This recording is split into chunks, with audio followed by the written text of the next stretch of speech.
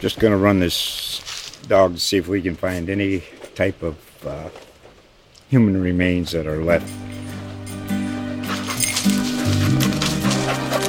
Listen to Where Secrets Go to Die, The Disappearance of Derek Hennigan.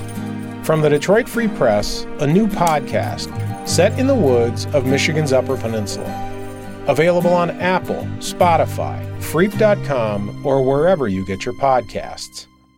What a great time to be a Giant, be a fan of the Giants. Like, we have something going here. We're building something special, and, you know, you can see it from the outside and inside. It's even more beautiful. Reflecting on everything that got me here, just to see that uniform, and, you know, I watched, that's the team I watched the most growing up because my dad was a Giants fan, so. Once a Giant, always a Giant. For me, it's only a Giant.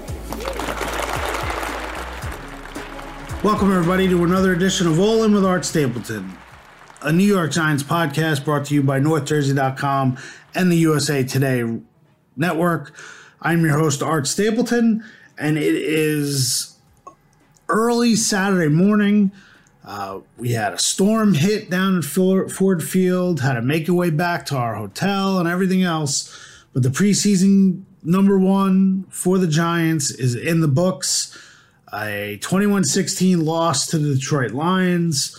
But in terms of the things that the Giants wanted to see from their core players, those that stood on the sideline and watched and cheered on the teammates, which was mostly the starters, and the players that were in the game, especially the rookies, I think they saw what they wanted to see. Now, let's do a quick rundown.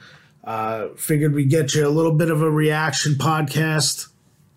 Hopefully you'll hear it tonight or tomorrow or even Sunday, but here's where we stand. Number one, I thought the biggest thing to come out was John Michael Schmitz, rookie center, played an entire half.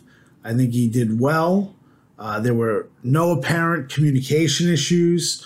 It was pretty loud in Ford Field for a preseason game. And a lot of that is the noise inside the building. So I think Schmitz dealt with that pretty well. It's not to say he hasn't had experience playing in big crowds, but the NFL situation is a little different. You know, you think about it, you're a rookie, you're affected more now than as a, 4-year veteran. So I thought it was interesting that the Giants had Ben Bredeson play right guard. I think part of that was to have Bredeson on the field just in case there were communication issues in the huddle. I think he was there as backup. Now, granted, Bredeson could play right guard or left guard. I think he's going to be the starter at left guard. I know there are fans who hope that he competes and could beat out Mark Glowinski at right guard and have Joshua Ezeudu play left guard. I don't believe that's in the cards right now, but we'll see down the road, especially if Glowinski doesn't play well. But I don't know why that is an assumption. I think the guy is a solid veteran, and sometimes you need solid veterans, especially when you have a second-year right tackle in Evan Neal who could use some support, and then you're going to have a rookie center in John Michael Schmitz. So that was a good thing. I think the Giants will be very happy that Schmitz, the way he came through. Let's talk rookie corners. Adoree Jackson did not play. He's resting on the sideline. Deonte Banks and Trey Hawkins III were the two starting corners on the boundary. Darnay Holmes started in the slot, and then Cordell Flott came in after him. I thought Banks played well. There was the one play to Jamison Williams where Williams ran a very difficult route for Banks to stick with him with that speed. And Banks did stick with him. He was from behind him. And Williams kind of felt his pressure and dropped the ball, dropped a pass that would have been potentially a touchdown, maybe stopped inside the 10-yard line. Banks also had another pass breakup later. So this is a good week for Deonte Banks, in my opinion. Hawkins competed. I think that's the best thing you could say. He gave up a couple catches to his side. He broke up a couple passes. And I think, the two rookie corners are, at that point, they got out of this week what they needed to get. Let's see. What else do we want to talk about? Okay, now the injuries. It's unfortunate. Colin Johnson, wide receiver, suffers a knee injury. We don't know the severity. I was watching him on the sideline a little bit. He didn't seem he was in too much pain, but sometimes these things can be misleading, so you don't want to read into it too much. But a knee injury 1 year after rupturing his Achilles in practice, I thought he was on the bubble to begin with. I thought Colin Johnson would be somebody that the Giants would look to get to the practice squad. Now, obviously, there's a bigger concern if he goes for scans and it shows damage in his knee. You hope that's not the case, but that's certainly something to keep in mind and to watch. Let's talk about Cordell Flott. He had a great play as a gunner, downing Jamie Gillen's punt inside the 10. He had a pass breakup in which he was beaten in the end zone and then actually regained positioning and ended up getting a pass breakup in the end zone. And on that play, he suffered an abdominal issue. We'll see how serious it is. But, Flott was kind of an uneven performance, the way things worked. And now for the story of the game, which doesn't necessarily affect the Giants in 2023, but it was a cool story nonetheless.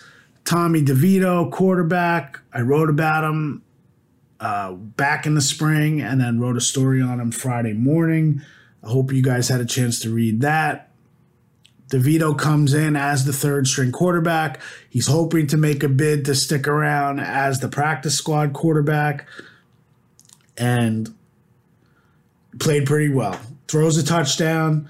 The touchdown goes to Tommy Sweeney, who also is a Bosco grad. They were actually at Bosco at the same time. Sweeney was a senior, and DeVito was a freshman. So they were teammates within the program. They never played varsity together. But I think at this point, it's a good story. DeVito throws the touchdown to Sweeney, takes the football home, and that's kind of the way things went. I know people are stressing out about how Corey Cunningham gave up sacks. I mean, I can't believe Julian Okwara and Romeo Okwara are playing in the fourth quarter against third and fourth stringers. It was kind of crazy. They ended up with 4 sacks total, 3 for Julian, 1 for Romeo. So that was kind of weird. I guess that's how deep the Lions are. But when you look at that and then that punt return, I think if you look back and you go back and look at that, the people who are in that coverage unit, maybe one is on the roster, and that's Jamie Gillen, the punter. You had your backup long snapper on the field. Casey Kreider was not there, and you had other guys. So the most frustrating part for Brian Dable was the fact that they only had 10 men on the field. So that was the problem. That's why he was so angry. Obviously, it's not that he wasn't angry for the punt return for a touchdown, but you kind of got to look at that situation and say, okay, it's a big play that was given up by guys who may or may not be on this roster past next week, let alone to the final cuts on August 29th. So overall for this week for the Giants, Jason Pinnock had a good week. Pinnock, again, had a big game, five plays. He had an interception. He had a tackle for loss. And then he had a pass breakup on fourth down that was a turnover on downs. he has solidified himself as the safety next to Xavier McKinney in the starting lineup. I don't think there's any question. I came away impressed this week with Deonte Banks. I thought another rookie, Jordan Riley, looked very good on the interior of the defense. That was all week in practice. And then tonight against the Lions, different level of competition, obviously. But you know what? Riley flashed a little bit against the ones on Wednesday. So he's definitely somebody to keep an eye on. So that about wraps up the week in Detroit. Hope you guys enjoyed all the coverage. And we will be back next week. Hopefully we get that DeVito Sweeney interview. That would be fun. And we will be back with next week's All In as the Giants get ready to practice all week and then play Carolina in their preseason home opener next weekend. So that about does it. We appreciate you being all in, and that's why we're all in with our coverage of the New York Giants.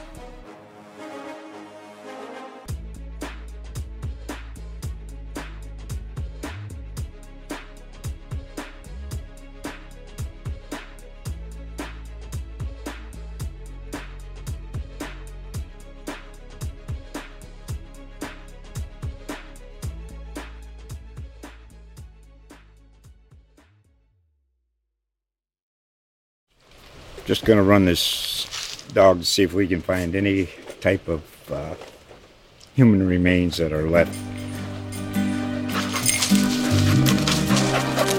Listen to Where Secrets Go to Die, The Disappearance of Derek Hennigan. From the Detroit Free Press, a new podcast set in the woods of Michigan's Upper Peninsula. Available on Apple, Spotify, Freep.com, or wherever you get your podcasts.